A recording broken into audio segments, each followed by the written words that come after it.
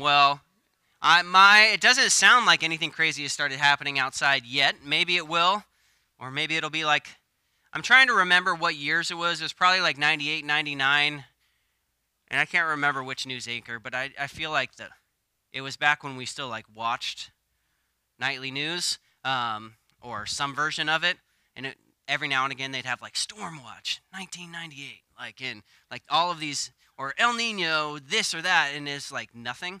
I hope that well, I don't hope it's kind of like that, but we're hoping and praying for no destruction.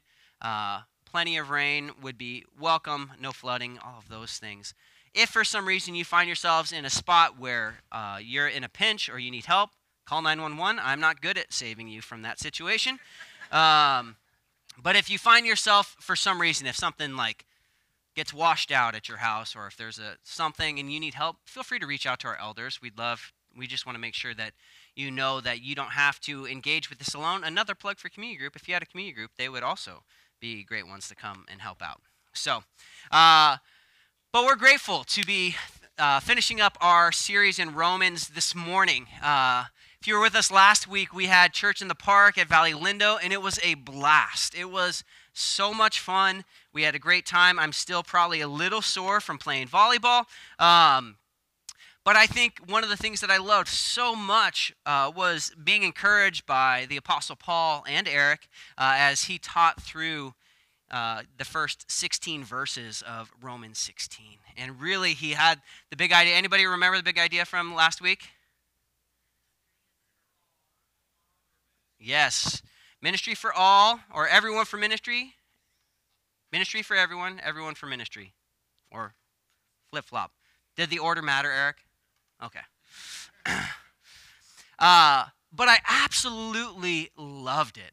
I was stirred. I was encouraged. I was reminded that every single one of us play a vital role in the kingdom of God moving forward.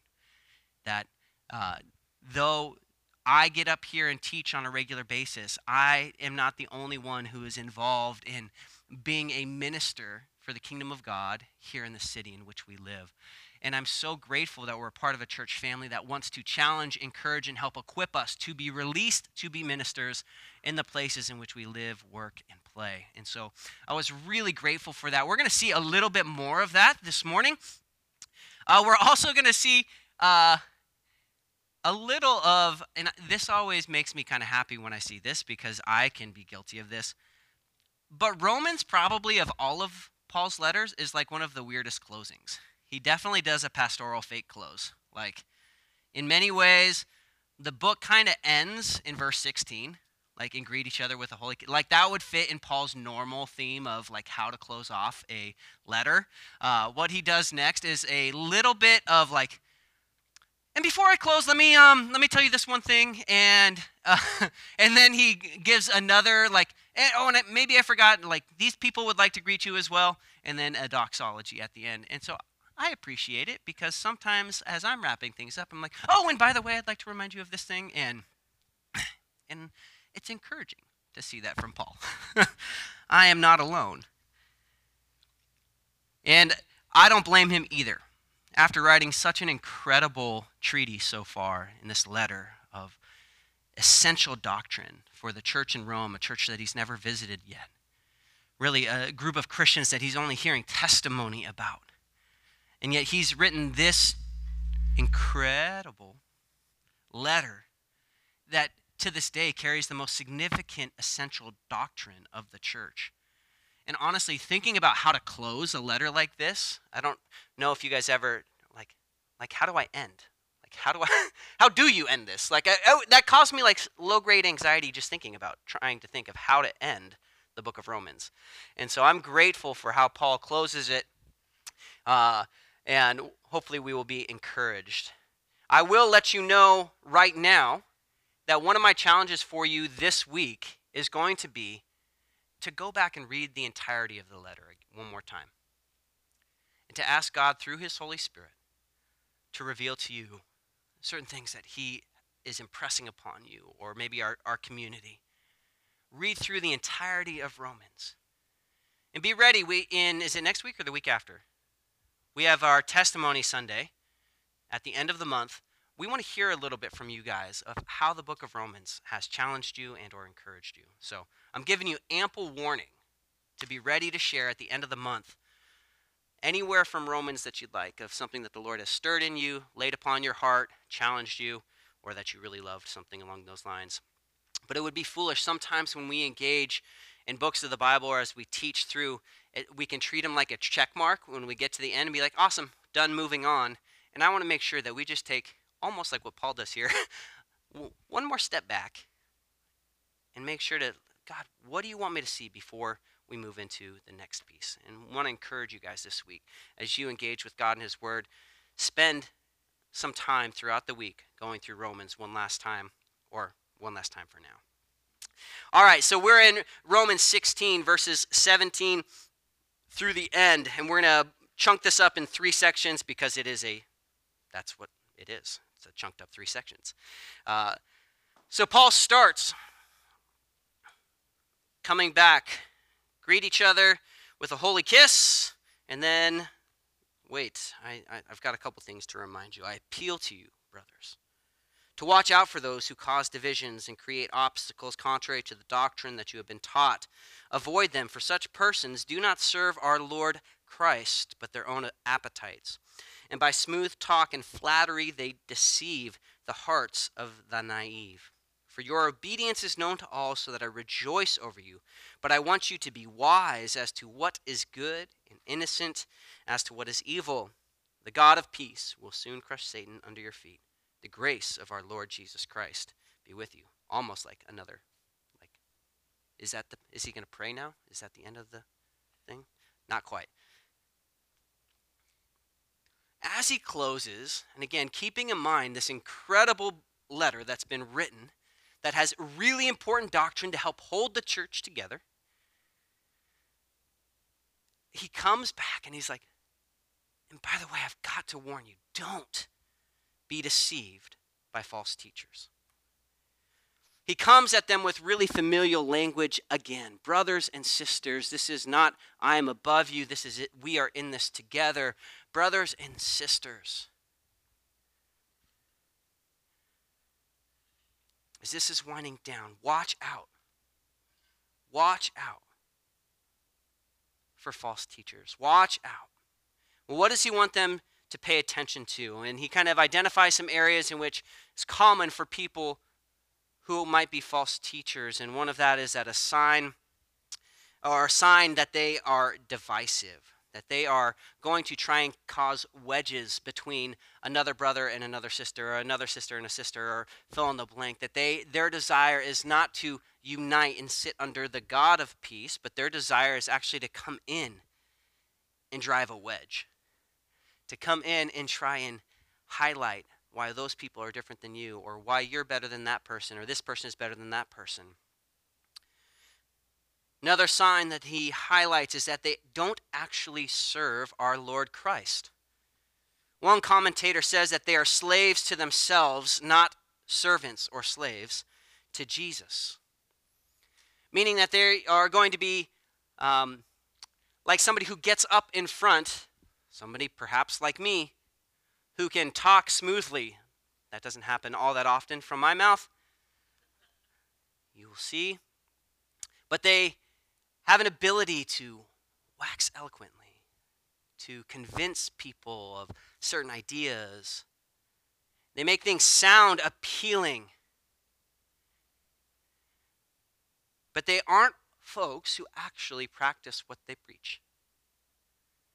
What Paul's highlighting here is that they are not actually servants. And he means that in the most kind of literal of senses, not like a generic sense, like, do you serve the Lord like publicly, but in like the interior of your life. They don't actually serve Jesus as king.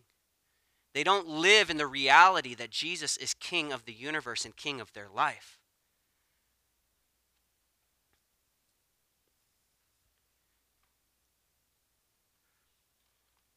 These are people, when it comes down to where the rubber meets the road, are they actually following the ways of Jesus?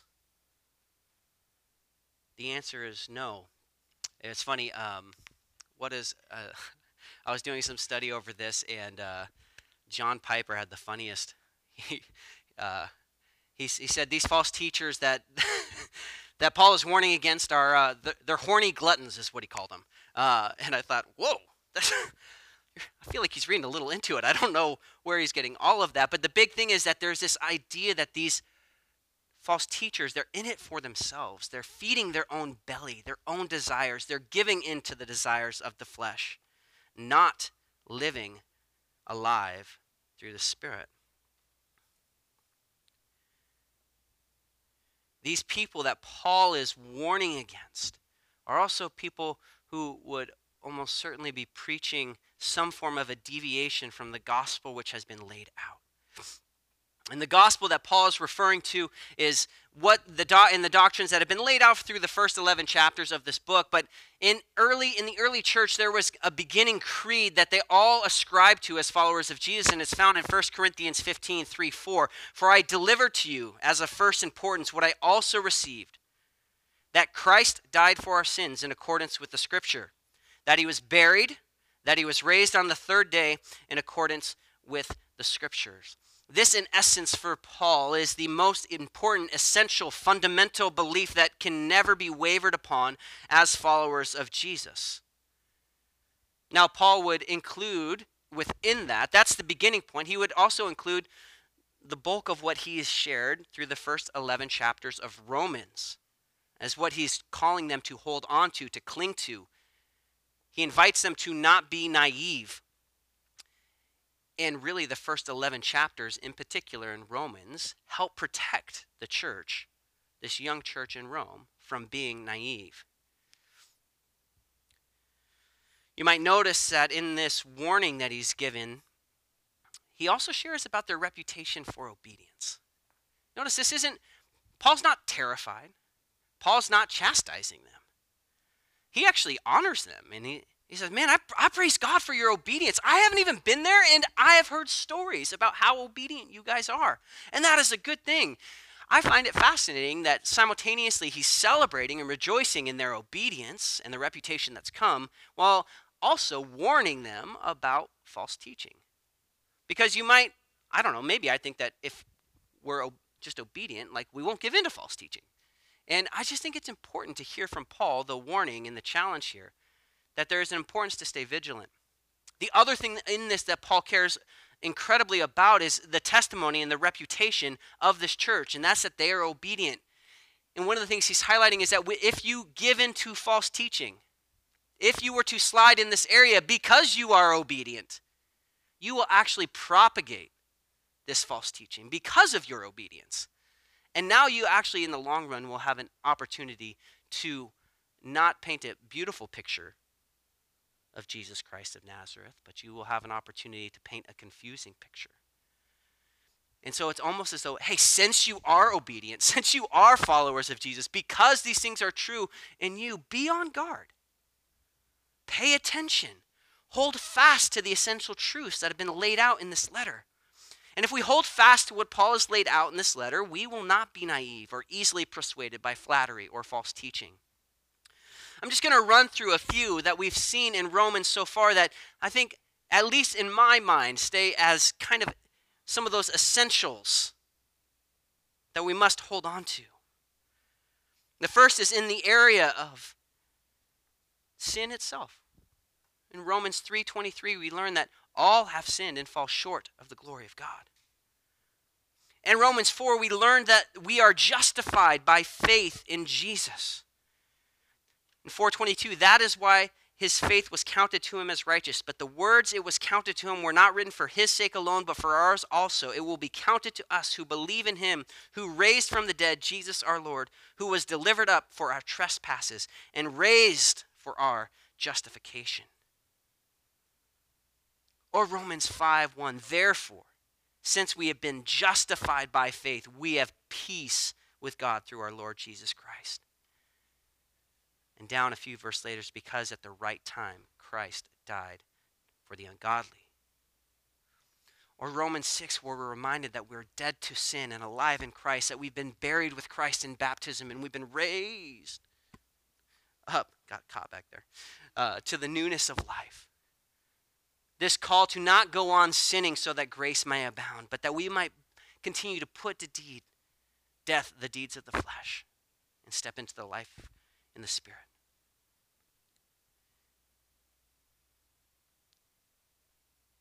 Or Romans 8, where there's now no condemnation for those in Christ Jesus, where we no longer walk according to the flesh, but according to the Spirit, where we're heirs with Christ, brothers and sisters who have been adopted,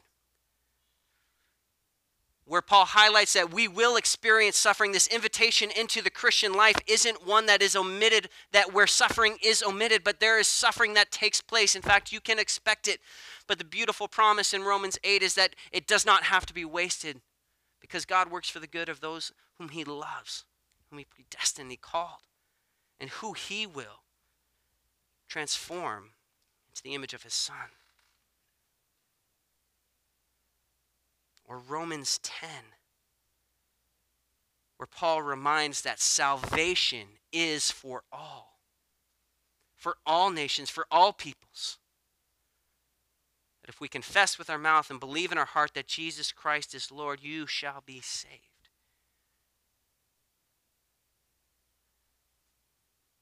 And in Romans 12, we have the marks of a true Christian. Let love be genuine, abhor what is evil, cling to what is good.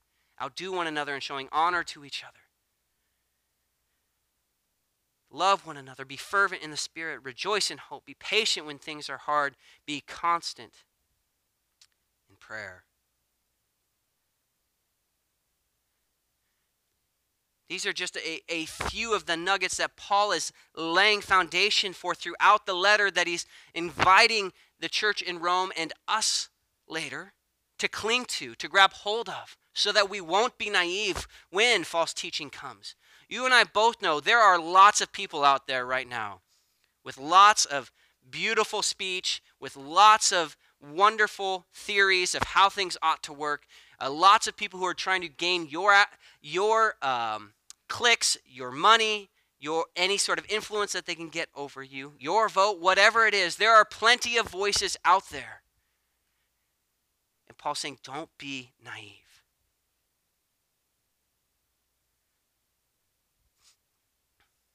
In fact, he invites, in the midst of it, to trust. For the God of peace will soon crush Satan under your feet. The grace of our Lord Jesus Christ be with you. This is the only time that Satan's mentioned in all of Romans. It's kind of fascinating that Paul talks about the works of the enemy a lot in Ephesians and other places, but in Romans itself, this is the only place where it's mentioned, and he doesn't give him very much mention. I actually love how he handles this, because I feel like people, when it comes to Satan, you have two people. You have one person who believes that he doesn't exist. You have another people who believe Satan's behind every single action. That Satan made me do it mentality. And though we do know that Satan is the prince and power of the air, we don't see that much power, at least attributed to Satan in this section of Scripture. He doesn't tell believers to go toe-to-toe. He reminds them, yes, evil is still out there, but God and his peace have won and will win. This is our future. This is our even presence, our present, excuse me. But I think it's important that Paul, as he's talking about these false teachers, he ends with, this is a way that the father of lies, which is one of the ways that Satan works, is operating in this world, trying to spread lies, to get people to believe something that's not true, trying to get people to believe a bunch of half-truths rather than the truth, that Jesus is the way, the truth, and the life. And Paul confidently lets them know they're never going to win. The false teachers are never going to win. Satan's never going to win. Why? Because Satan has been decisively defeated in the death and resurrection of Christ, according to Colossians 2, 14 and 15, that Christ canceled the record of debt that stood against us with its legal demands. Satan's been put to open shame in the resurrection of Jesus. There's it might be helpful for us to understand that the enemy does have influence, but will ultimately be fully crushed and defeated.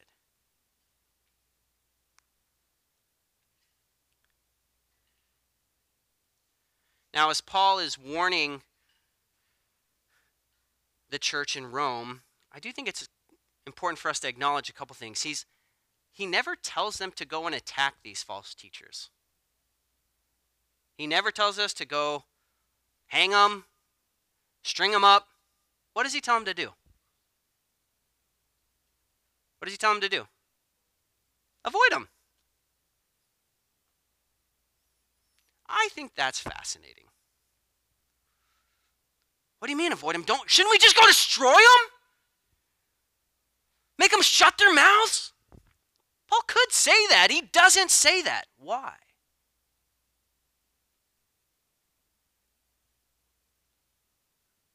Huh? It's not our job. And we can trust that the God of peace will soon crush Satan. Is it my job to avenge? No.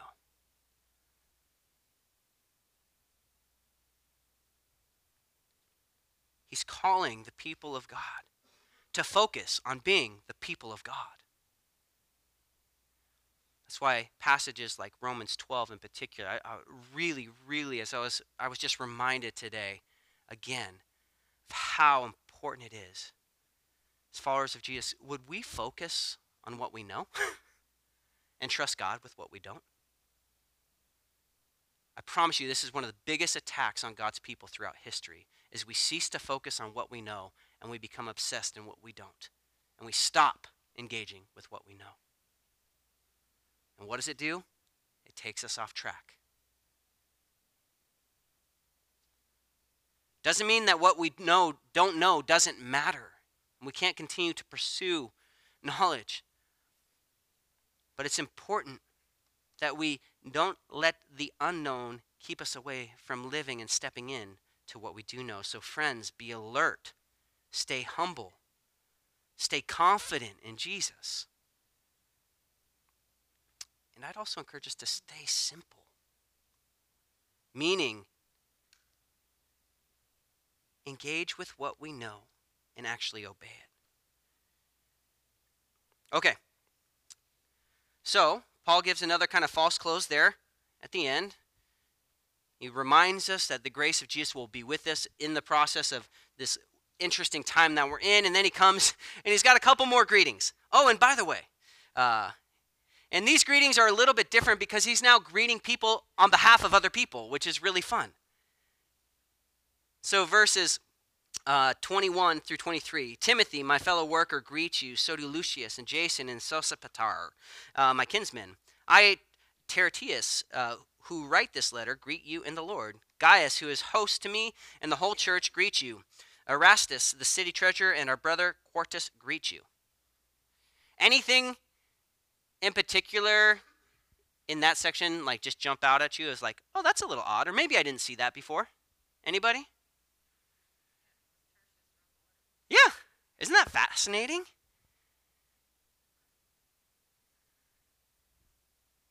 We'll talk about that in a second. Anything else? I mean, that's the main one that I saw that I was like, oh, I forget stuff like this all the time.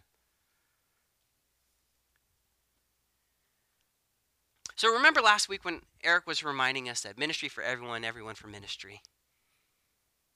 I love what we see here. Paul isn't just, he's also exemplifying what real teachers do. So in the previous section, he kind of was highlighting all of this cool stuff that was happening in Rome, and he was celebrating that stuff out there.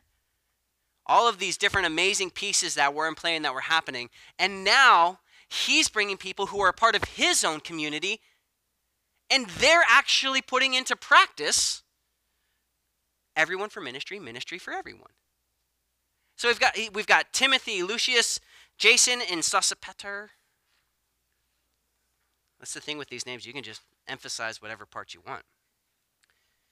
But these are dear laborers. These are friends. These are co-laborers. These are people who are in the trenches.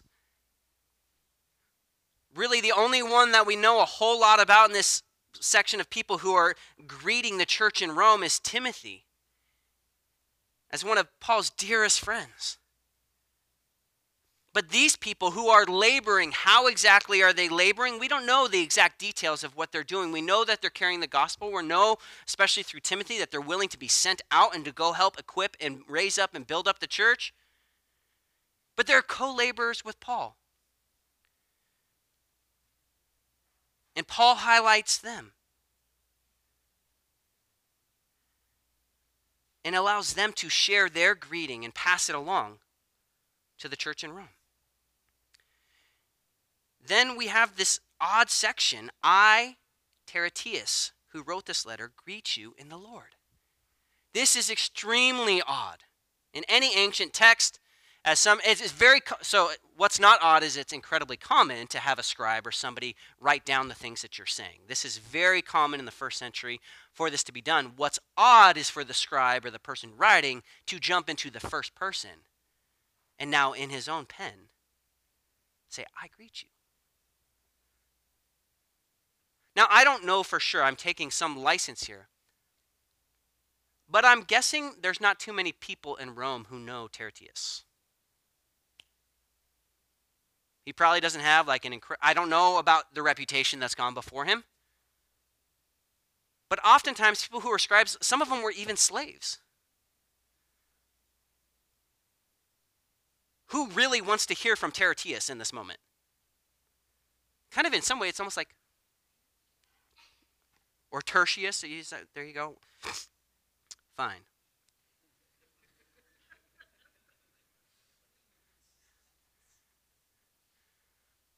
But the reality is, like, I don't know how many people want to hear it from, right? I don't, like, half of you probably were like, I didn't even know that verse was in the Bible. We'll come back to it in just a second. Then we have Gaius, who's like just been this guy he's all that he's known for is being a host. He opens up his home. He shows hospitality. This is also kind of dangerous because I feel like this is a letter to all of the people in Rome that, hey, if you're ever in Corinth, come by my house. You can stay with me, because this is what he's known for. He's known for opening up his home to anybody. It's fascinating because under the edict from Claudius, where all the Jews were kicked out, I'm curious if there were a handful of folks that are a part of the Roman church now who actually came and stayed with him in Corinth when they were kicked out of Rome. It's quite possible. So this could be actually like a really neat familial voice as Gaius shares his welcome, as he shares his greeting.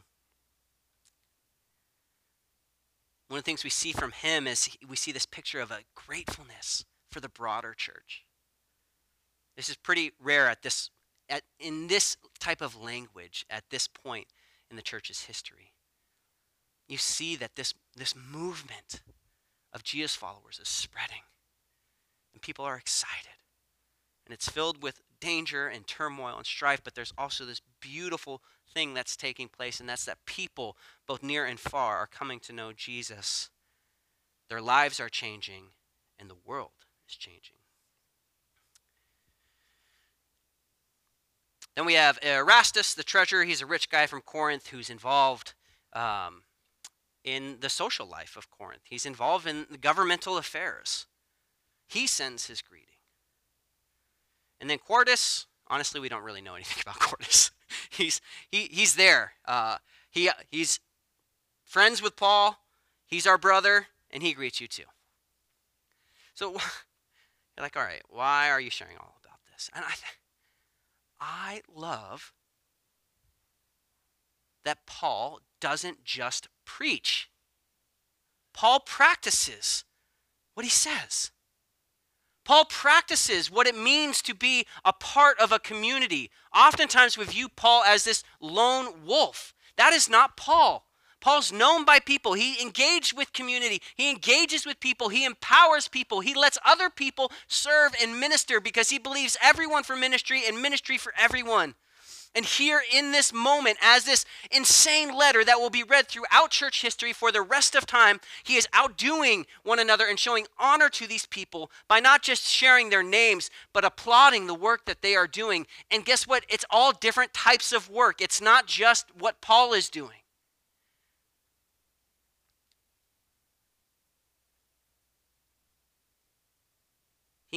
He acknowledges people who are young like Timothy, guy who had been rather wealthy and had a reputation like Erastus, a guy like Gaius who would have had to have finances to be the type of host that he was.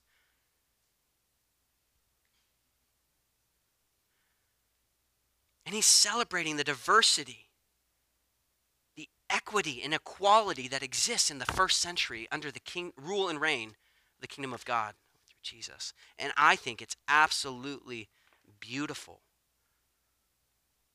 This last little section, Romans 16, is such a beautiful picture of Paul not just being a mouthpiece, but also being an example as one who practices what he preaches. Everyone for ministry, ministry for everyone.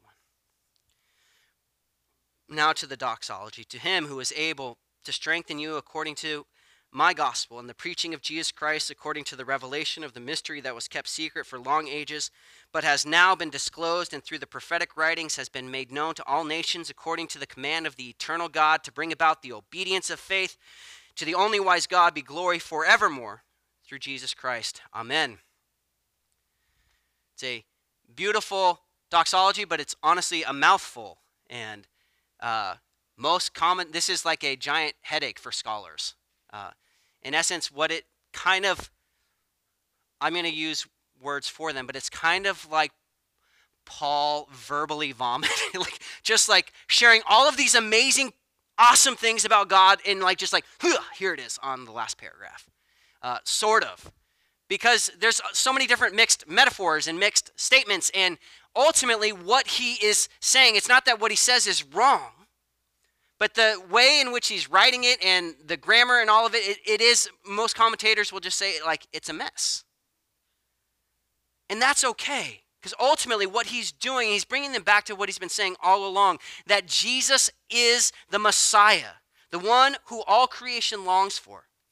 This isn't a new addition to the story of God. He has been God's plan from the beginning. That's what he was talking about as he talked about being revealed through the prophets. That you Romans and Scythians, barbarians, Americans, Eastern Europeans, South Americans, Chinese Americans, African American, you all have received this message because of Jesus. What Paul is doing here is he's continuing to bring people back to the centrality and beauty of Jesus. That because of this exciting thing called the church is exploding. Because of Jesus, the gospel has now been revealed and is preached and is available to all. And so we give glory to God, for he alone is God and there is no other. He alone is wise and there is no other one that is wise beside him. He alone will keep you, no one else can, and he will strengthen you now and into eternity.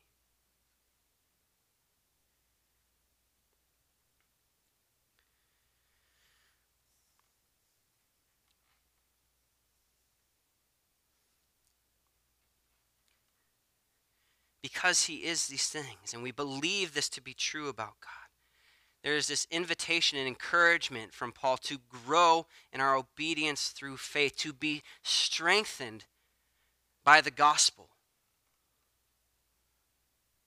And that Jesus himself is the one that can do it. Again, I love this.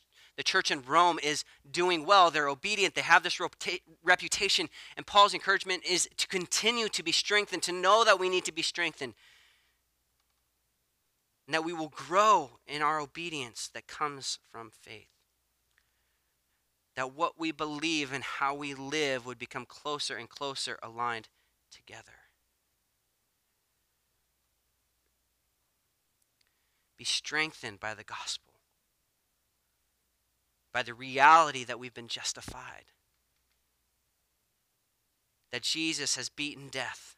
That we are now at peace with God, that we're now brothers and sisters, that we now have confidence that nothing can separate us from the love of God. Be strengthened by the gospel so that we too can echo what Paul said from the beginning. Worship team, you can come on up. For he says, "For I am not ashamed of the gospel. For it is the power of God for salvation to everyone who believes, to the Jew first, and also to the Greek. For in it the righteousness of God revealed from faith and for faith. As it is written, the righteous shall live by faith.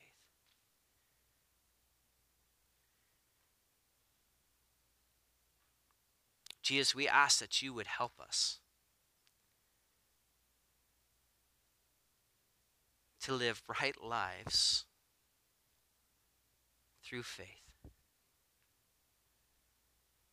Jesus, we ask that you would help us to take your word seriously, to grow in obedience. But we ask that you would strengthen us by your gospel through your Spirit to be the people of God who you've called us to be the church that you've called us to be here in Ventura County. Thank you for this incredible book. And we pray that as we continue, Lord, that you would be with us. Pray over this upcoming week as we're going to engage with your word. God, we pray that your Spirit would illuminate, would reveal, convict, encourage. And that we wouldn't just move on from the book of Romans like a check mark. But as you've called us in Romans 12:1, that we would constantly be renewed, that our minds would be renewed, and that you would shape us more and more into the image of your Son. So, Lord, we thank you for this morning. We ask you continue to be with us as we respond now in worship. We pray. In Jesus' name, amen.